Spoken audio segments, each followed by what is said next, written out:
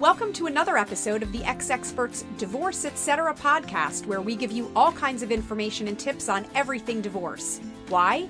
We've lived it, so we get it. We're Jessica and TH. And keep in mind, you can get Ex-Experts in your inbox by signing up for our newsletter, get the latest news and find out all about our events before anyone else, plus access special discounts and prices. Head to xexperts.com to subscribe. Hi, everyone. Welcome to today's podcast with Ex-Experts. We are happy to have Jennifer Armstrong from Jennifer D. Armstrong Law, based in New Jersey. She specializes in divorce and family law. So welcome to the podcast today. Hi, thank you so much for having me. We're so glad to have you. So today's topic is going to be about spousal support. But before we jump into that, Jen, why don't you tell us a little bit about yourself? Sure. So my name is Jennifer Armstrong of Jennifer D. Armstrong LLC, Divorce and Family Law. I am a solo based out of Toms River. I've been doing divorce and divorce mediation. I've been doing divorce matters probably for 18 years, so almost 20 years, because prior to becoming an attorney, I was a paralegal doing divorce and family law matters. So I really do have almost 20 plus years of experience doing this. I really enjoy it. I do like it. It's not for everybody. And then most recently, a couple of years ago, I became a qualified mediator here in the state of New Jersey, which just is a fancy way of saying that I took a bunch of mediation courses for 40 plus hours. And now I can do divorce mediations also for couples, which I actually enjoy a little bit more than the divorce, because those people are usually on the same page. They're a little bit more amicable and they want to resolve their matters without litigation. So that's always fun to do. Can I just ask a quick question with regards to the mediation, even though I know that's not our topic today, because I know it varies from state to state. In New Jersey, if someone comes to you and hires you as a mediator, do they also need to have a lawyer who then a separate lawyer who then kind of like reviews everything before it's filed, or no? If they're going to utilize an attorney, they would have to get a separate attorney. A mediator here in New Jersey can't be both mediator and attorney for a party, because first off, we cannot represent two parties in a divorce. So that's unethical. So no attorney can represent both spouses in any kind of divorce. And while it's not always necessary to get an attorney, most parties, one of the spouses will get an attorney to actually file the paperwork, to file the complaint for the divorce, let the court know that this is an uncontested divorce, let the court know that, look, we've already got a signed agreement, we already worked everything out in mediation, and so we just need someone to, button up those loose ends and put, dot those I's and cross those T's. You don't necessarily have to get an attorney to like rehash the entire agreement that the two of you came to in mediation. Obviously, both spouses are totally entitled to take that. It's called a memorandum of understanding, which is the document that the mediator is going to draft. Both spouses are given that memorandum, and they are free to go and have that looked over by attorneys and get a second opinion. Again, the mediations that I've done, both spouses don't even choose to get an attorney. Usually only one, and it's usually the wife goes and gets an attorney just to put through the paperwork. Got it. Okay, good. All right. So let's get to the money, honey. Yeah. Spousal support. Can you just define it for our listeners today? What is it exactly? Oh, goodness gracious. So spousal support, which is probably the most highly contested and contentious issue in any divorce, talks about sum of money, funds that one spouse is typically going to pay to another spouse if it's warranted. There's no laundry list that I could give you as to what expenses that covers. Okay, it covers a lot of things. The alimony statute actually is like 8 pages long and everything. It was recently amended back in 2014. It's really lengthy. I encourage people to go online and take a look at it and everything. There's different types of spousal support. There's different levels of spousal support. So it's really involved. And that's one of the things that makes it so highly contested and contentious in divorce actions, is that a lot of people don't really understand what it is, and they don't really understand what they're supposed to be asking for or getting. Why do they change the name from alimony to spousal support? I feel like sometimes people are still referring to it as alimony and don't know what it is still alimony. It is still alimony, and actually, because I printed out a copy of the statute, so I have it in front of me, the statute is still called alimony and maintenance. So spousal support is just another term that someone is using for that, but it's all the same thing. Whether it's alimony, spousal support, it doesn't matter. It is different from child support. So, typically in a divorce, if you have children, there's going to be two types of support that you're going to be addressing, and that's typically going to be alimony, otherwise known as spousal support, and then child support. And alimony is really referencing, support that's going to be between the spouses, that is for the spouse and for, the upkeep and maintenance of that individual spouse. Whereas child support is support that's going to be, for the benefit of the children of the relationship. So when you talk about supporting the other spouse, do you have to indicate what that money is used for? Or is that kind of part of the negotiating, or it's just, this is just money for you to have and spend as you like? Or do they check and say, okay, this is for the house, this is for the car, this is for, yeah, I'm sure a lot of spouses who are paying spousal support would want that kind of detail. Wait, with or without that kind of detail? No, you're not. I mean, okay. Look, everyone is free here in the state. The great thing about getting divorced here in the state of New Jersey is that you're allowed to agree to pretty much whatever you want. Assuming that it's not illegal, you can agree to whatever, and a judge is not going to pass judgment on that. If all the court cares about is that you came to an agreement together, that it was knowledgeable and freely entered into. The judges just care that no one's pressuring anyone into the agreement. They don't care how crazy the agreement is or how, one-sided or anything the agreement necessarily is, if both parties are entering into it freely and voluntarily. So while you can certainly agree to that level of detail in your agreement, most people are not going to, and most attorneys are not going to let their clients agree to something like that. I'll get the question all the time, especially when it comes to child support. Well, doesn't he or she have to show me receipts what they're spending my child support money on? No, they don't. That's really good to know. That's really good to know, because I think a lot of people don't have like a police. Yeah. Right. And I remember in my divorce, like my first husband was, he wasn't asking for receipts once we like settled on the numbers, but I mean, to get to the numbers, like there was a lot of like. Well, that's right. That's a different story. So with respect to spousal support, that can sometimes take the form of other things other than just a monetary payment each month too. Sometimes you're trying to keep a spouse and children in a house. And so instead of paying spousal support to that spouse, the breadwinner, the person who's paying the alimony or spousal support, may instead be making a mortgage payment to the mortgage company, or maybe paying other things in lieu of alimony. So again, alimony doesn't have to be a check or a payment made to the other spouse. It can also be other forms of payment or other like payments that are being made that we are still going to dub alimony or support and everything. So again, each case is very unique in that set of circumstances. And when you're dealing with alimony, you have to not only negotiate the amount of alimony, but you also have to negotiate the duration of alimony. How long are you going to get alimony for? Yeah. That's a big deal. And that was a big change when the alimony statute was amended in 2014.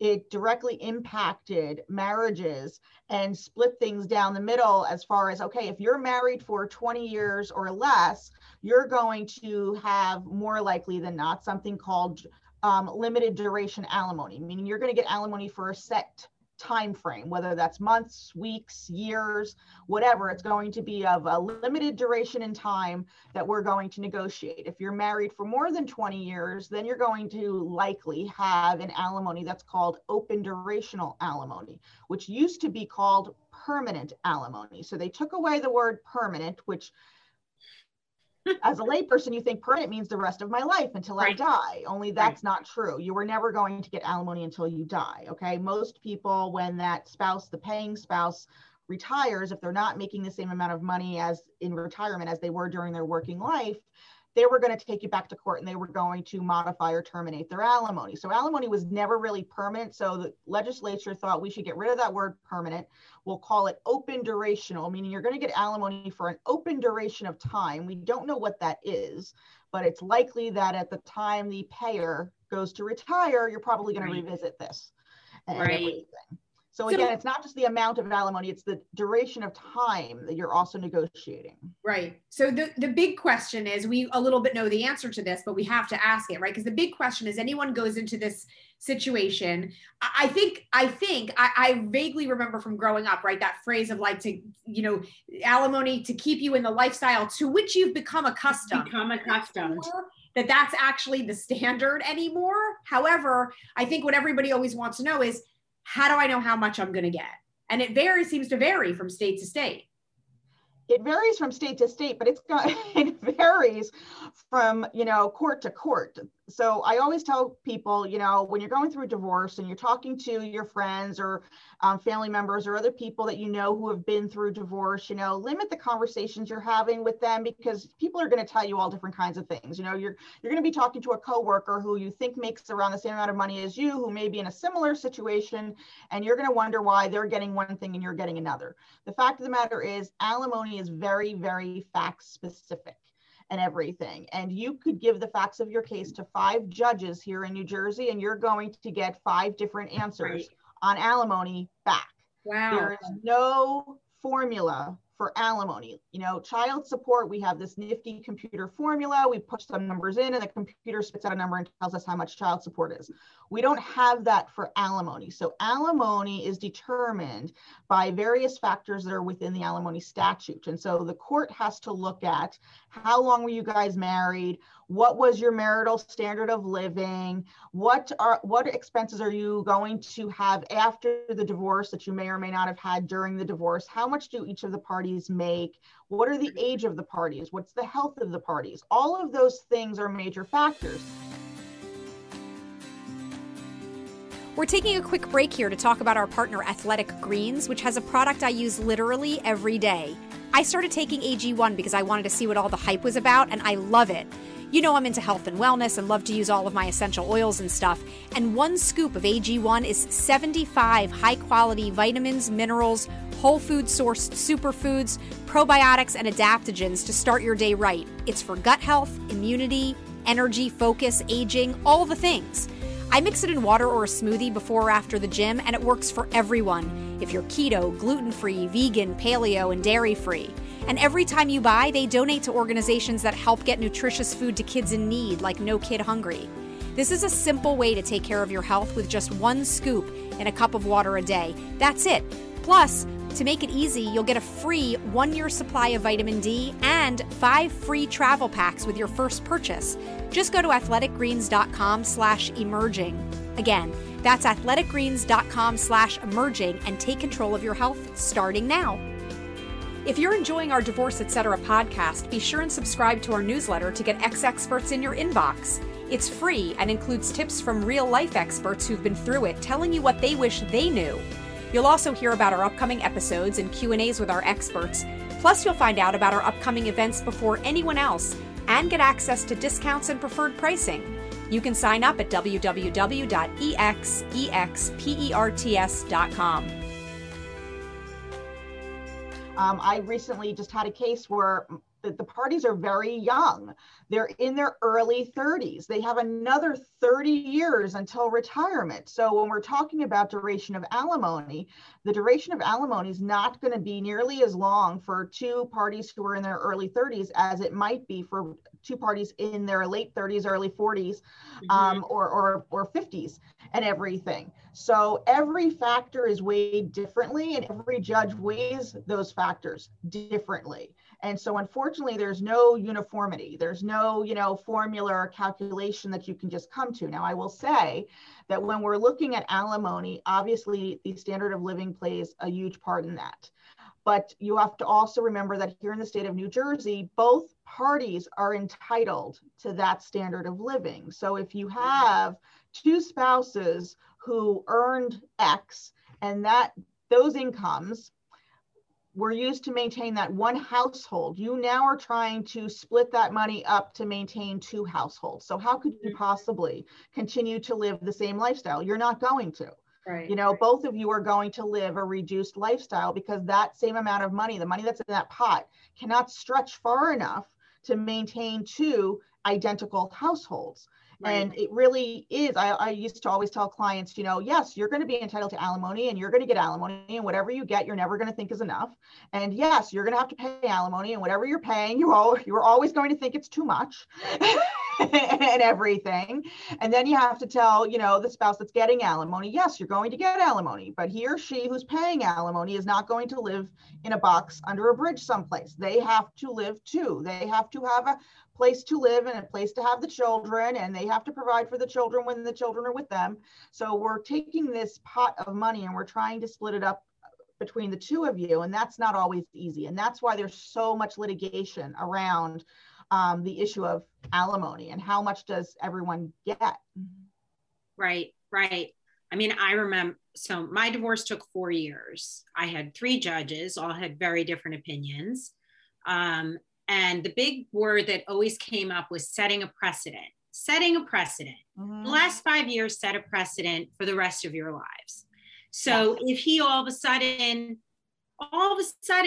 makes a quarter of the amount of money he's made through your whole marriage, his whole career path all of a sudden just plummeted. Isn't that amazing how that happens? Right.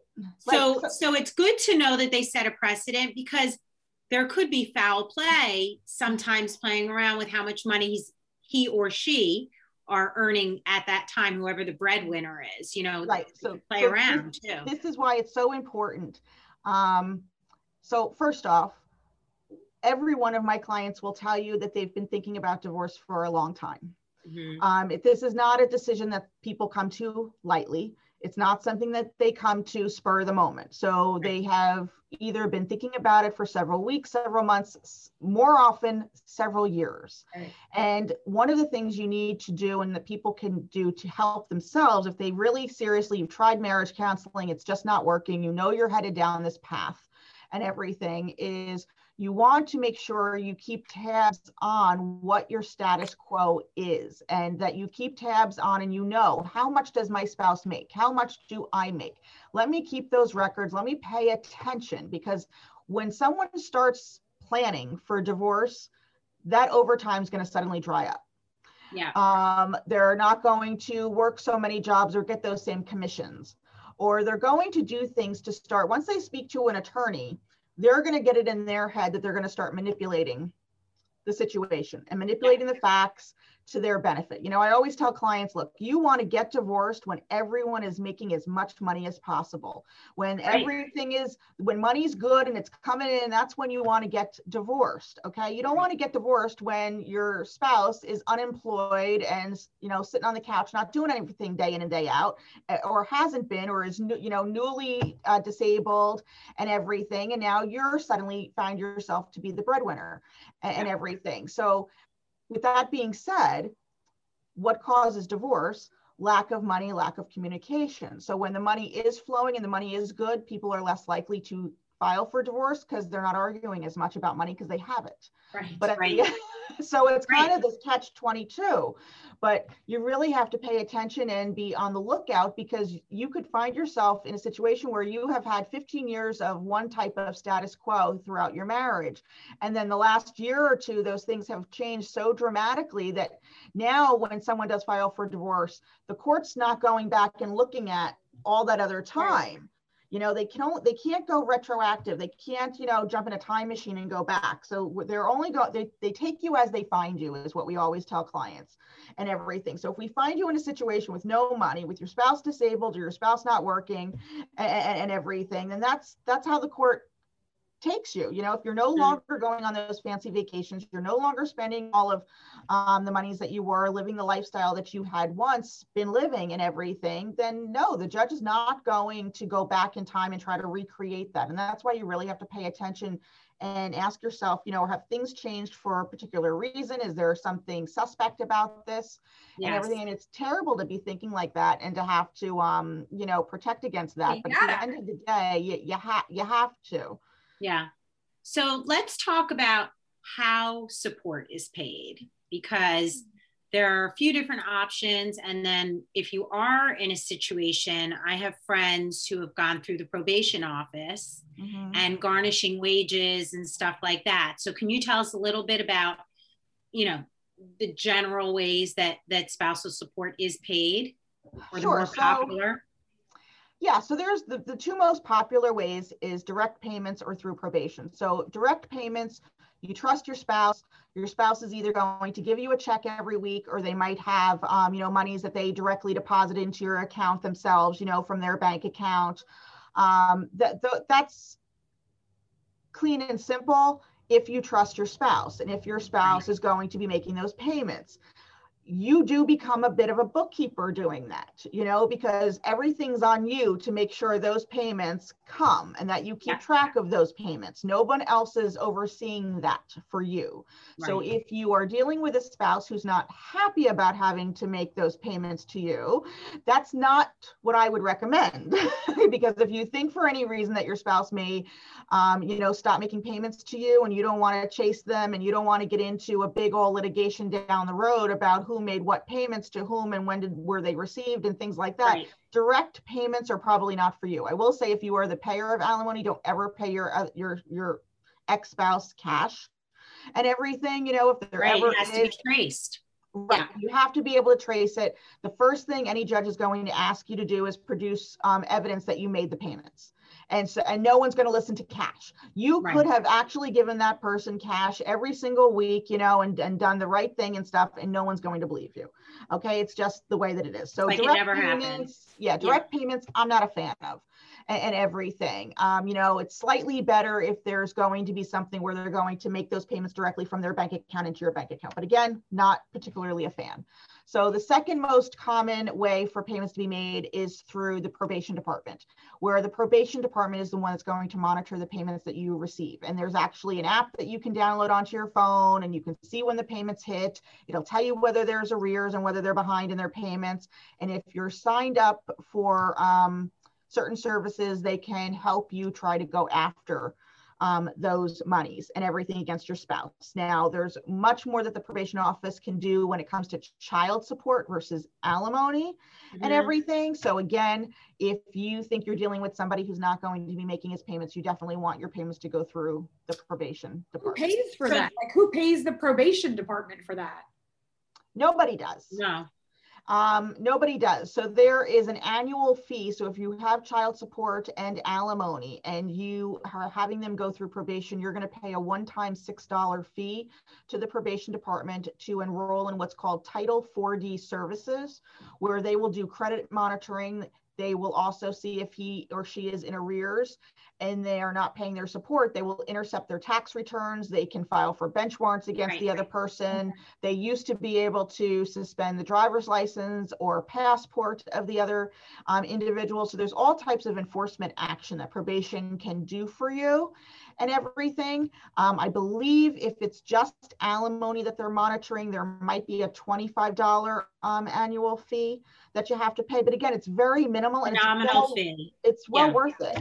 Right. There's no headache. Like if there's, if you don't even get along and you can't communicate at all or anything, it's better to let somebody else handle it. But I do have friends who have had to be on top of it also, who were recipients of the money. And if they didn't get it, then they have to follow up with probation. So I still feel like anybody who's receiving money should still be tracking whether they're getting it through probation or direct deposit. Like sometimes my ex misses payments and then he pays and it's fine. And it was just, he forgot. But you have to stay on top of your money and what's owed to you and when it's owed to you. Because if it goes back too far, it's going to create a huge. Some people have inaccurate expectations as to what probation is going to do for you. So while probation will track the payments received and they will directly deposit them into your bank account if you want, or there's a debit card, I think, that you can also choose to have your payments placed upon and everything. In enforcements, there's a lot of, let's just say that there's a lot of people, that go through probation. Right. And so it's a lot of work for them. And so the enforcement's not always what it should be and everything. So you have to be your own advocate. You have to stay on top of that account. You've got to keep an eye on it. When you see that they are over $1,000 in arrears, you've got to call up probation and see if you can get a bench warrant issued. If that bench warrant is issued, you need to be calling up the sheriff's department and telling the sheriff's department where your ex is. You know, they're not out there looking for these guys, okay? Right. 1 or 2 times a year, they'll do one of these child support roundups, you know, where they'll go around and try to round up some of the people that have bench warrants, but they're not actively out there searching. You know, unless your ex gets pulled over for a moving violation or something, they're not going to get picked up. No. and everything. So you really do still want to be checking that. You want to make sure that you are advocating for yourself, because again, you're just one of thousands of people in the system, and it's really easy for them to overlook you. And I know lots of clients that have, you know, they're tens of thousands of dollars in arrears, and those arrears never go away. They're on that account forever. This is such amazing information. I feel like this conversation, we could keep continuing it. And so we're probably going to ask people, if anyone who's listening, if you have questions specifically about spousal support, alimony, please feel free to let us know what they are, so that the next time we have Jennifer come back, we can continue the conversation and get your specific questions answered. Jennifer, for anyone listening who's interested in reaching out to you directly, what are the best ways for them to contact you? So the best way to contact me is to obviously go on our website, which is jdarmstronglaw.com. You can also check us out on Facebook at New Jersey Divorce Attorney. And we also have, I've been overseeing administrating a Facebook group. It's a private Facebook group called New Jersey Divorce Tips and Resources. And I will say, look, it's a private Facebook group, but we're not like cross-checking who joins the group. So one of the things that you should do if you become a member of the group is you want to make sure that your ex is not also in the group before you post any type of information. That's a good point. It's a Facebook group for generalized information about divorce and resources for family law litigants. You know, I'm not there to give specific legal advice. Obviously, if you want specific legal advice, more than happy to have a consultation with somebody and go through their specific set of facts. But you can find a lot of generalized information on our Facebook group. So I do encourage people to check that out. Love it. That's how I found Jennifer, by the way.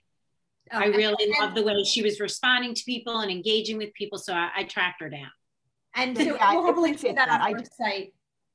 I'm on it every day. So, I mean, I do engage with a lot of litigants and everything on there. I appreciate them participating. It's scary. Most of the people on there do have attorneys, you know, but sometimes you want a second opinion, and sometimes you want to, you know, find out what's going on with other people and feel like you're not so alone going through this process. And that's exactly what Ex Experts is all about. Totally. And we'll have links to all of your contact points as well on our website. So thank you so much, Jennifer, for joining us and for taking the time. We really appreciate it. Yeah, thanks, Jen. Thanks, ladies. For everyone out there listening, if you know anyone at all who would benefit from what we've talked about today, please share this episode and everything Ex Experts. Be sure and click to subscribe, rate, and review our Divorce Etc. podcast wherever you listen to your podcasts. And please follow us on social media at Ex Experts on Instagram, Facebook, TikTok, and YouTube. You can also find so much more, including articles and even the podcast transcripts on our website at www.exexperts.com. And don't forget to sign up for our newsletter now. When you get Ex Experts in your inbox, you're the first to hear about all of our happenings at events, plus access special discounts and prices. Thanks for listening.